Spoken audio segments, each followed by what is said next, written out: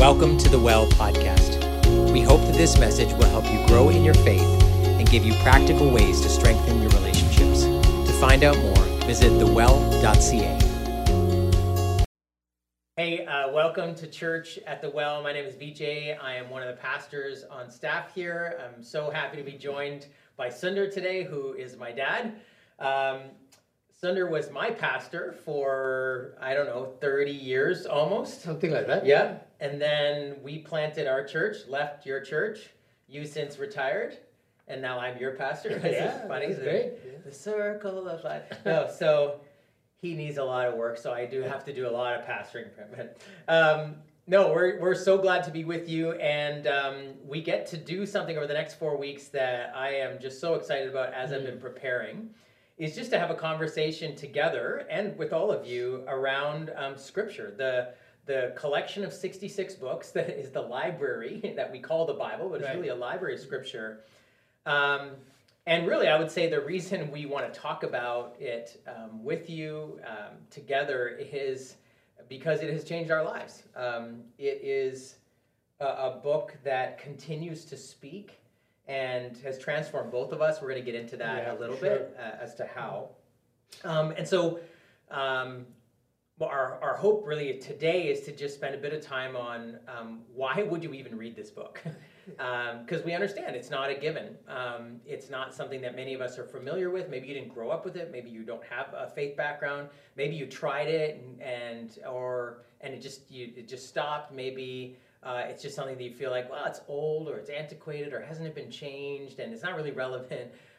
None of which actually is true, but I get how we think that, and there are periods of life in our life where we think that. So we want to really make a case over the next 4 weeks to, we have an agenda in these 4 weeks. It is to get you to read Scripture more. Absolutely. Not because we own shares in the Bible stock and we're going to make money. It's free. The only person who will benefit from you reading the Bible more is you and everyone you love. So, we're going to use these 4 weeks today. Today we're going to talk about why, and then the next 3 weeks, how. So how do I read this book?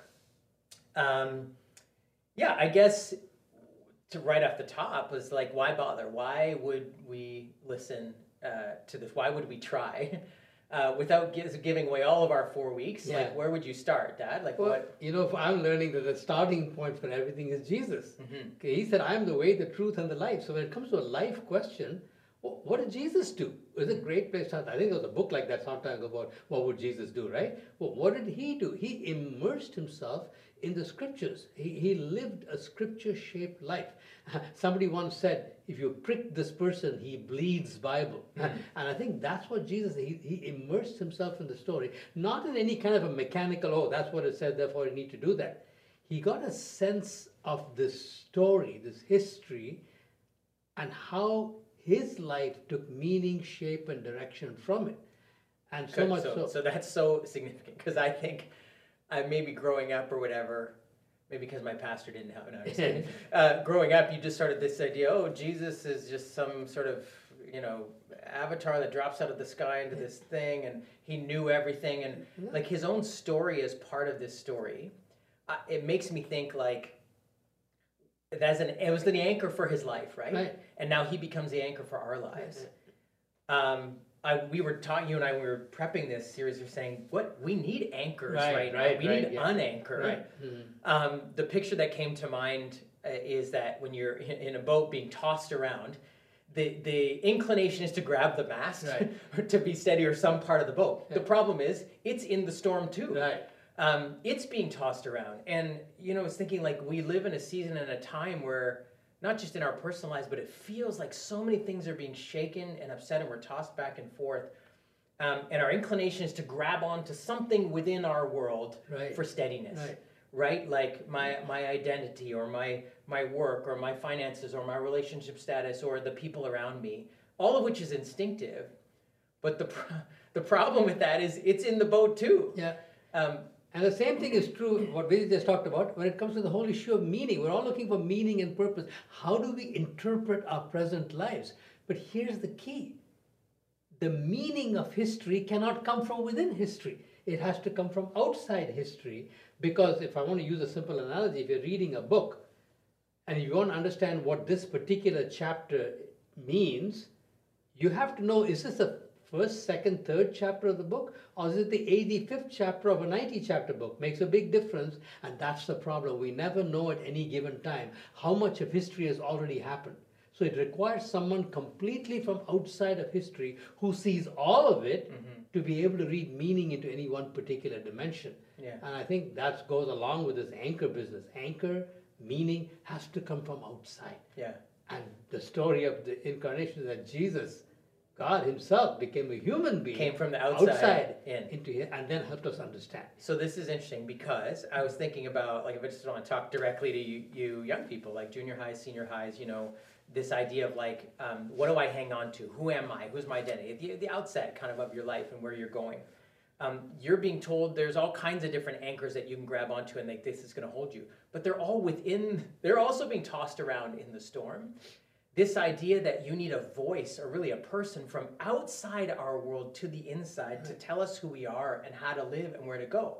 The problem is people in our culture will say, oh, that's oppressive. Yeah. You know, you can't have any one religion, system, person tell you who you are, tell you what to do. That's controlling. You know, they're gonna use you for their purposes. All of which may be true for every other institution and person. The reason it's not true about God is God doesn't need anything from us. That's the key. He doesn't need to use our story to somehow make his life better. Right. He's happy without us. Right. He's wealthy without us. Right. He doesn't need us. Right. He wants things for us. And he is outside of the storm of the world that is tossing and turning us upside down.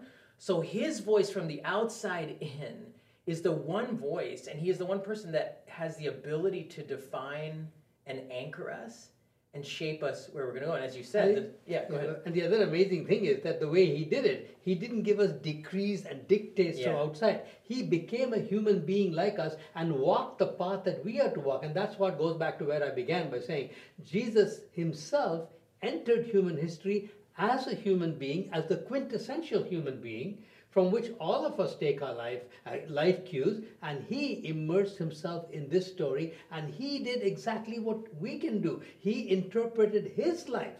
The amazing thing about the incarnation is, though God became a man, the Bible says he emptied himself, meaning that he became fully complete. He didn't empty himself off something, he emptied himself into humanity, and as a human being, he grew in his understanding. I mean, the mind of Jesus, what did he think about when he was thinking about himself is a mystery. The scriptures don't tell us that. But we certainly see development. For example, one of the gospel writers who wrote the biography of Jesus says he grew in wisdom and stature and with God and with man. And where was all that wisdom coming from? From the scriptures. And so are you saying, this is so cool, are you saying that Jesus got his identity and understood, part of the way he understood his life was from the scriptures? Well, exactly. Yeah. Because when he rose from the dead, Easter Sunday, the Christian faith rises or falls on Easter. Not just Jesus' teachings of Jesus. All kinds of people taught what he did before. Some of his teachings aren't really all that new. They were already in existence for a while. Yeah. But he rose from the dead. And what's the first thing that was recorded for us? What's the first thing he said to the two disciples? He didn't give them a bunch of rules to follow. He didn't say, now you go and do this. He said, let me tell you what my death and resurrection meant. And he basically walked them through the whole Bible that they had up till that time. Starting from the Old Testament, Moses, all the way through the writings of the prophets and the poets, and how they spoke about him. Now, of course, he fully understood. This is what I meant by saying he took his shape from that. And throughout his actual living, he would say things like, the Son, meaning himself, I can do nothing except what I see the Father do. I can speak nothing except what I see the Father. Well, where was he learning all this from? He wasn't watching a video. He just saw and understood the flow of his own people's history, the workings of God, what was lacking, what was needed, and how his unique vocation was to come and fulfill that destiny for him.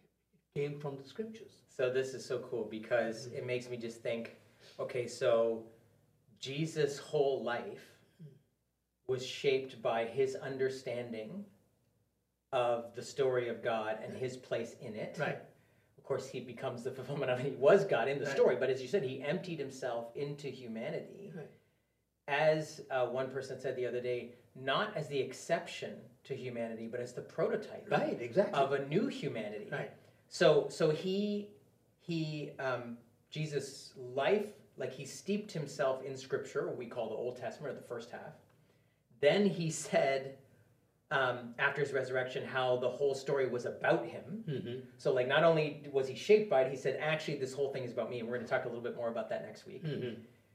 Then he said his own words and teachings were adding to the story. Yeah. They were also Scripture, right? Which was probably one of the reasons that got him killed, was he was basically interpreting, reinterpreting, and adding to this sacred story that his Jewish audience would have said, well, these were the words of God. And now he's saying, yeah, and my words are the words of God. And something we might miss completely in our normal reading is the word amen. We're all used to saying amen in the church. Yeah. But somebody says something which and we say amen. More, just say a little which is usually us saying, okay, so be it. Whatever you said, let it be so. Yeah. But it's interesting. Remember when you read in the Bible, when Jesus speaks, he begins by saying truly, truly. Mm-hmm. It's actually the word amen. Amen, amen, I say unto you. Whenever we speak, the amen comes at the end, which is God speaks and we say, let it be so. Yeah. When Jesus speaks, he puts it at the front end, meaning this is the way it is. This is the way it is. We just miss it completely. What he was basically saying was, this is God's word. I say it and it happens. Mm-hmm. Oh, that's so good. Yeah, that's amazing. And even when he's giving, one of his famous sort of teaching sections called the Sermon on the Mount, he says, you've heard it said, but I say to you. Now, at times he was referencing their traditions, and he was reinterpreting their tradition. At times he's saying things that God said in Scripture. Yeah. He was referencing not just their traditions, but those words you heard God said. So there were ways in which Jesus not just was steeped in this first half of the story, said it was about him, but was now saying, I have the authority now to add to this story, interpret and reinterpret it for you. Like you said, these words, amen, what I'm about to say.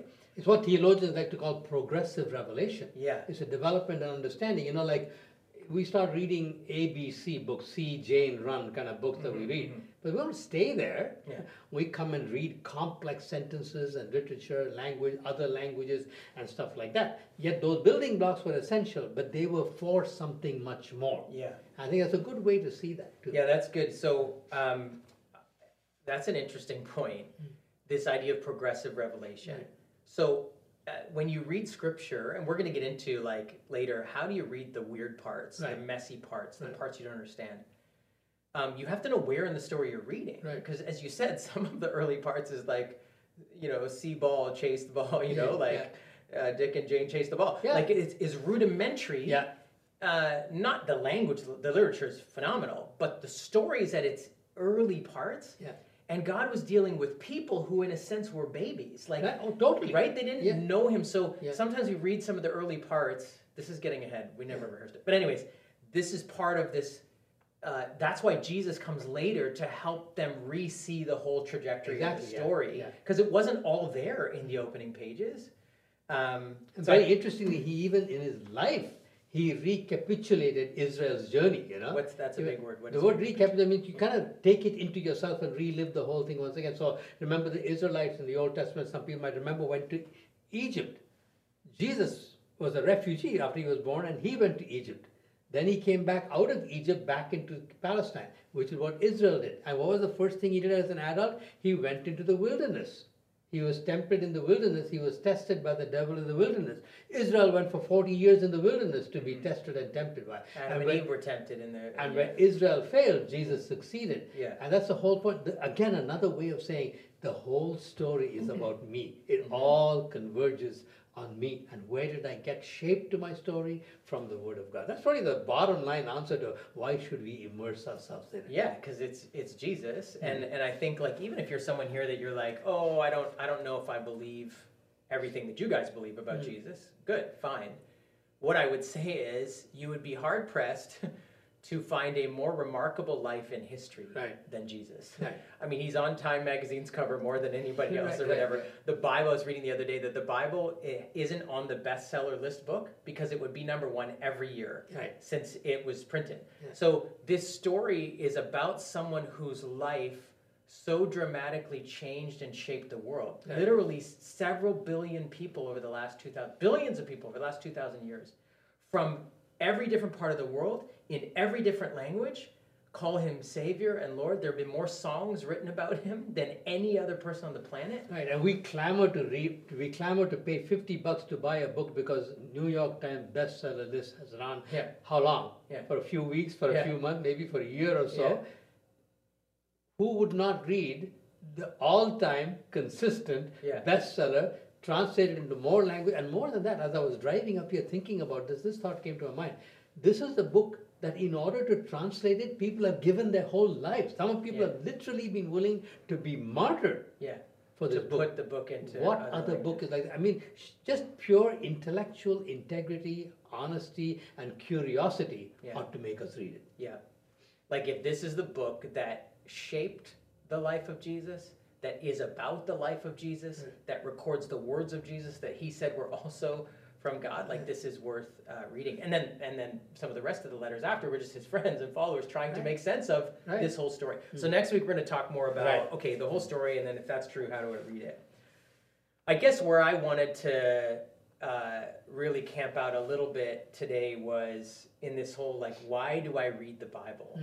Not necessarily why should I, we talked a little bit about why do I? Nicky Gumbel in the Alpha Course, makes this great analogy, like, about his wife and how if somebody wrote a book about her, that he loves her, he would read it. But he said, if somebody gave me the book and said, this is an amazing girl, you should probably consider dating her and marrying her. Here's the book. He's like, okay, I might read the book. But he's like, I'm only reading because I want to know the person. Right. And I think that's so unique. You mentioned this about the difference between the Bible being about teachings and things like that versus a person. Right. I think this stands unique in all of, we can say this, kind of religious literature or holy book literature, right? We did a series last year talking about your journey of faith from Hinduism to being a Jesus follower. And, Hinduism has like the Vedas, the teachings. Buddhism itself, like the Eightfold Path, and there's many teachings even in the Old Testament, so the Book of the Jews. In the Quran, there's lots of, and so the idea of teaching and wise literature, Confucius, like there's lots of records of that. But I feel like what is so unique about Scripture is it's leading us to a person. It's inviting us into a relationship. And I remember hearing someone make the point that, like, in a sense, Jesus is unique amongst all other holy teachers because all other holy teachers pointed to the teachings. The teachings were the things, even Buddha, himself, like, it was the teachings that were meant to live on and outstrip the teacher. In fact, one time I was talking to someone from another faith background, and that person actually said to me, well, it doesn't matter if this person actually is a historical figure or not. We have the teachings. Well, that would make no sense at all. If Jesus didn't actually live, die, and say these things, his teaching would have no value at all. Yeah, and he even said, like, the teachings point to me. Right. So what does it mean, Dad, when you think about, like, okay, we're reading this Scripture for relationship? How does that change how we read it? This would probably be the single biggest revolution in my own life, because when I first started, I'm an engineer by background and by training. Analysis and analytical approaches is what comes to me intuitively. Really? Yeah. So I read the Bible. It was just about information and concepts and things like that, which it is. It is. It's a fascinating book, right? Collection of literature. More than that, it was not until I began to realize, no. These are not just words that convey information. They are the voice of God himself speaking. And when someone speaks, as opposed to someone gives information, the speaking is always relational. So if I suddenly say to you, hey, Vijay, unless you're either deaf or incredibly rude, you're going to turn to me and say, yeah, yes, Dad, yes, what? Because a voice invites somebody into it can be a gentle thing, it can be a mesa conversation, it can introduce us to mystery, it can command us. The conversation can go in 100 different directions. But it is basically a voice that addresses somebody personally and pulls them into a conversation with God, and a dialogue that transforms them one way or another. Mere information, it's raining outside. Oh, okay, that may or may not do anything for us.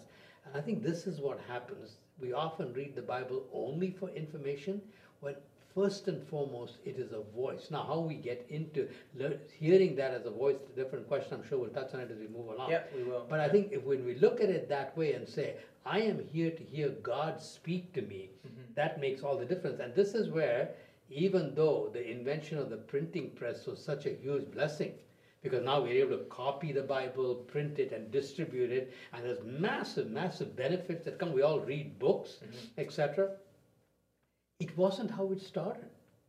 For the first 1500 years of what we call the New Covenant after the coming of Jesus, most people couldn't read.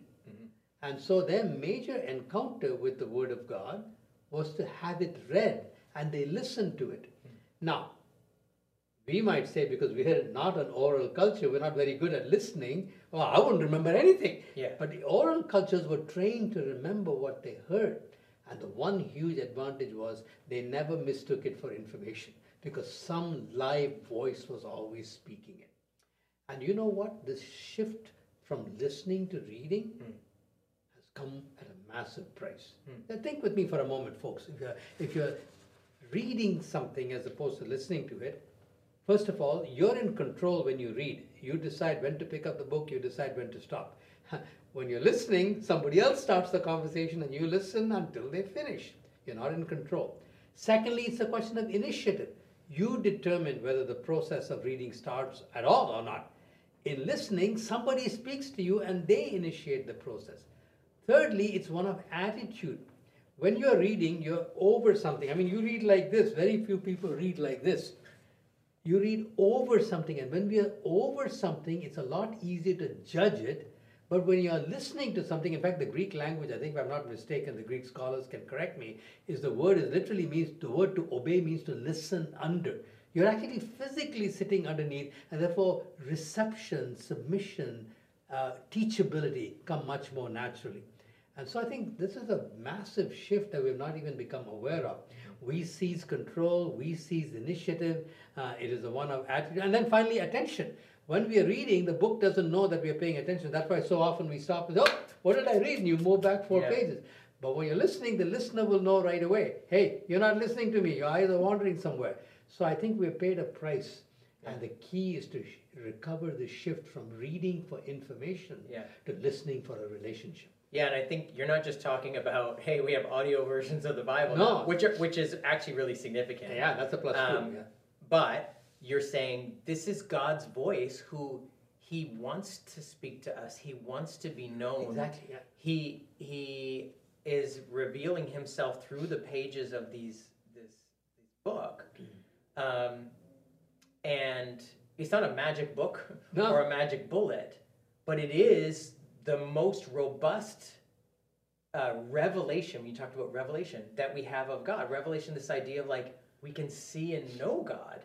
And look at the metaphors that the Bible uses for itself. Yeah. And metaphors are sometimes far more powerful than just the words, because they're not concepts, they're pictures. He talks about the word as a living thing, as a sword that pierces, as a hammer that breaks, as a fire that consumes, as honey from the rock, as water, as the finest of wheat, as a lamp, as a light, as bread. My goodness, it just ransacks the metaphors of our language to describe the multifaceted richness of this book. Yeah, and I think the reason that's true is because it's God. Yeah, it's revealing God and His voice. He does all these things. Exactly. Yeah. His word, like when you talk about a hammer, His word can break through things that seem cloudy for us, right? Honey, like His word is sweet, but His word is a sword. Sometimes it cuts through our defenses, it cuts through our sin, it cuts through our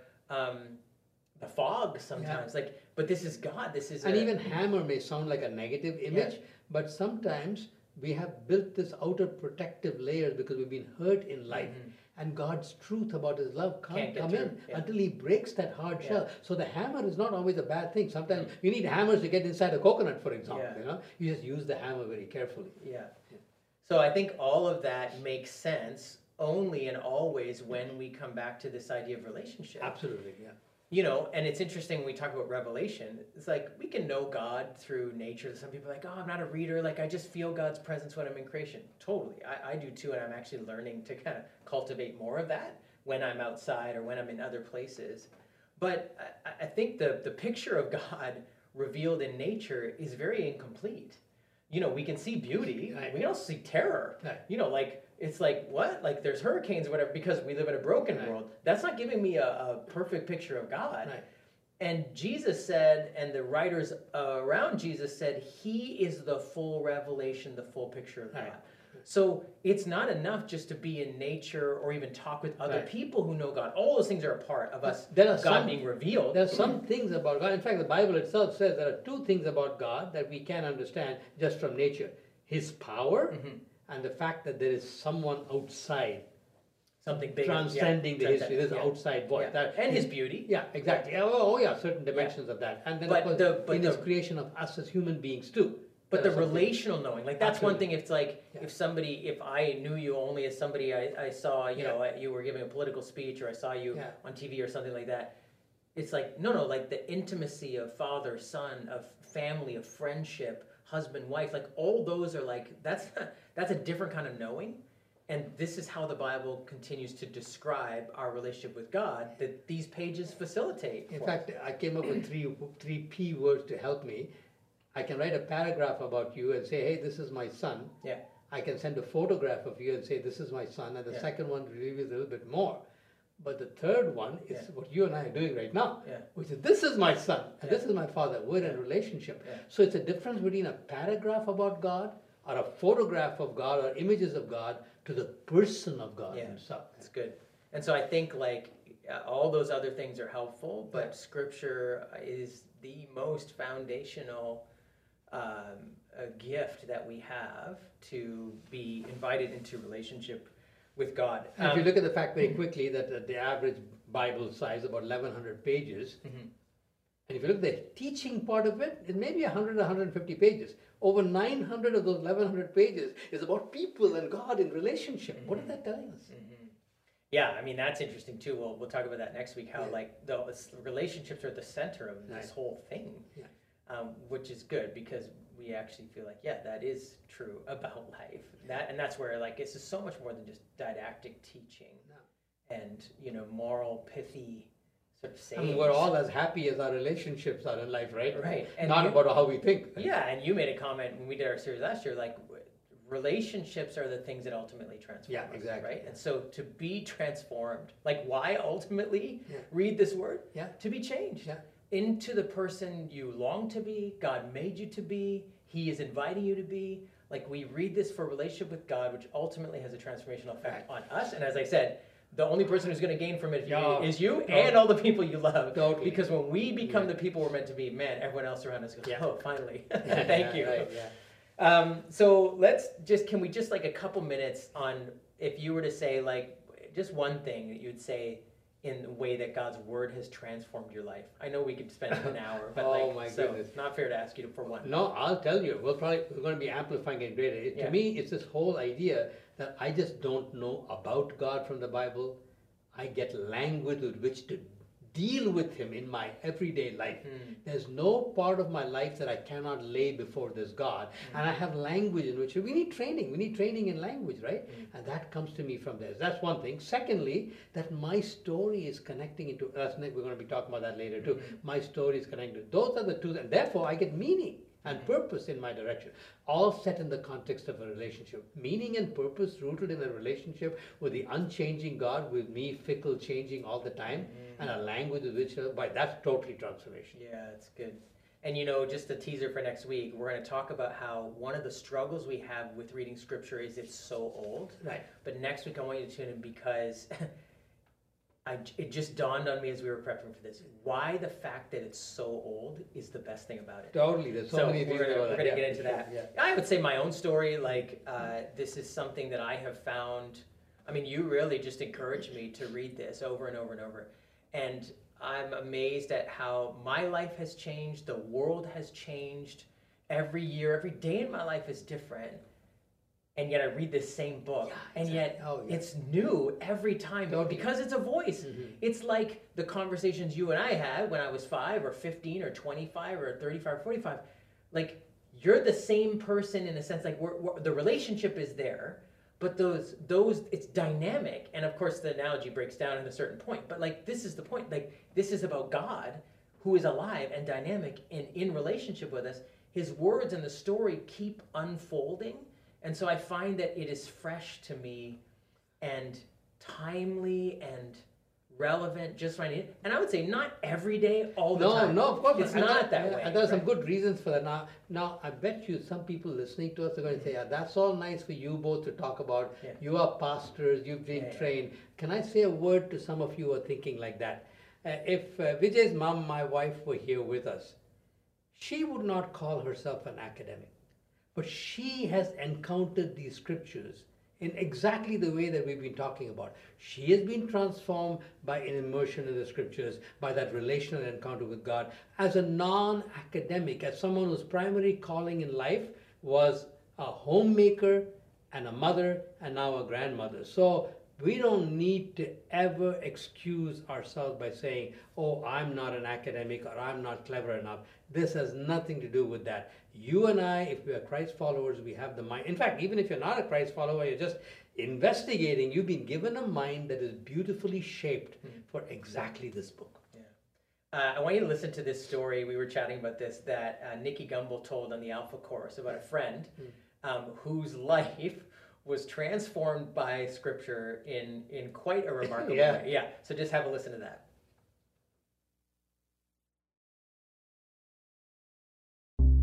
I had a friend named Earl Smith.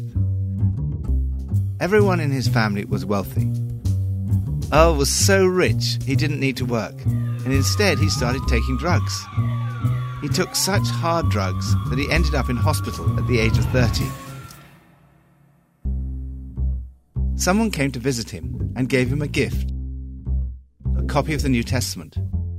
Earl was thrilled because he realized that the pages of his new Bible were perfect for rolling joints. And he rolled his way through Matthew, Mark, Luke, and when he got to John's Gospel, he finally started reading. After reading John's Gospel, Earl came to faith in Jesus Christ, and his life was never the same again. It affected everything in him and everyone around him, including his psychologist, a beautiful doctor named Tommy. She couldn't understand it. I don't understand it, she said to Earl.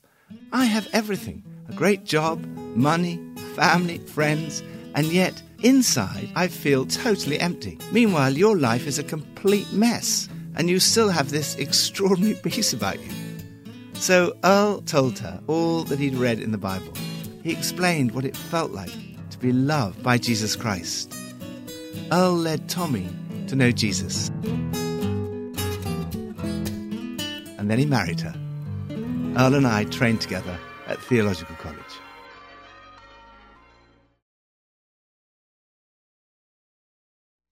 Man, that is amazing. And maybe you have not smoked your way through the pages of Scripture. Maybe that's one of the good reasons it's digital now. But I would say, and here's a challenge for us over these next, over the next couple months in the summer, is we're going to encourage us all as a church to go through a Bible reading plan together. You can find it on YouVersion. It's called The Whole Story. There's actually 4 parts to it. Each part is 30 days, so this could take you all the way through to the fall, but we just start like at least for kind of June, July, August together. We're going to read that. So you can find that on YouVersion or Bible.com. It's called The Whole Story, and we're going to be reading it together as a community. If you have a profile on YouVersion, which you could do, you can find friends on there who are from our church, and you can say, hey, let's read it together. So you're each reading it, but you can post insights about that or message each other. Like sometimes I know just reading it with other people is so helpful. So we want to encourage you to start that. You can start that today. It's called The Whole Story, and to work your way through it over the next little while.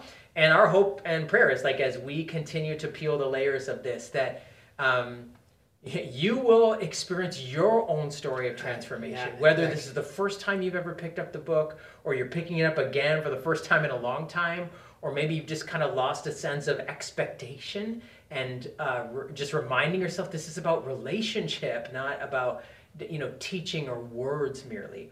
And so our hope and prayer is that this Bible reading plan will help you, but these series will kickstart a new desire and a commitment to reading this book and finding the words of life in it.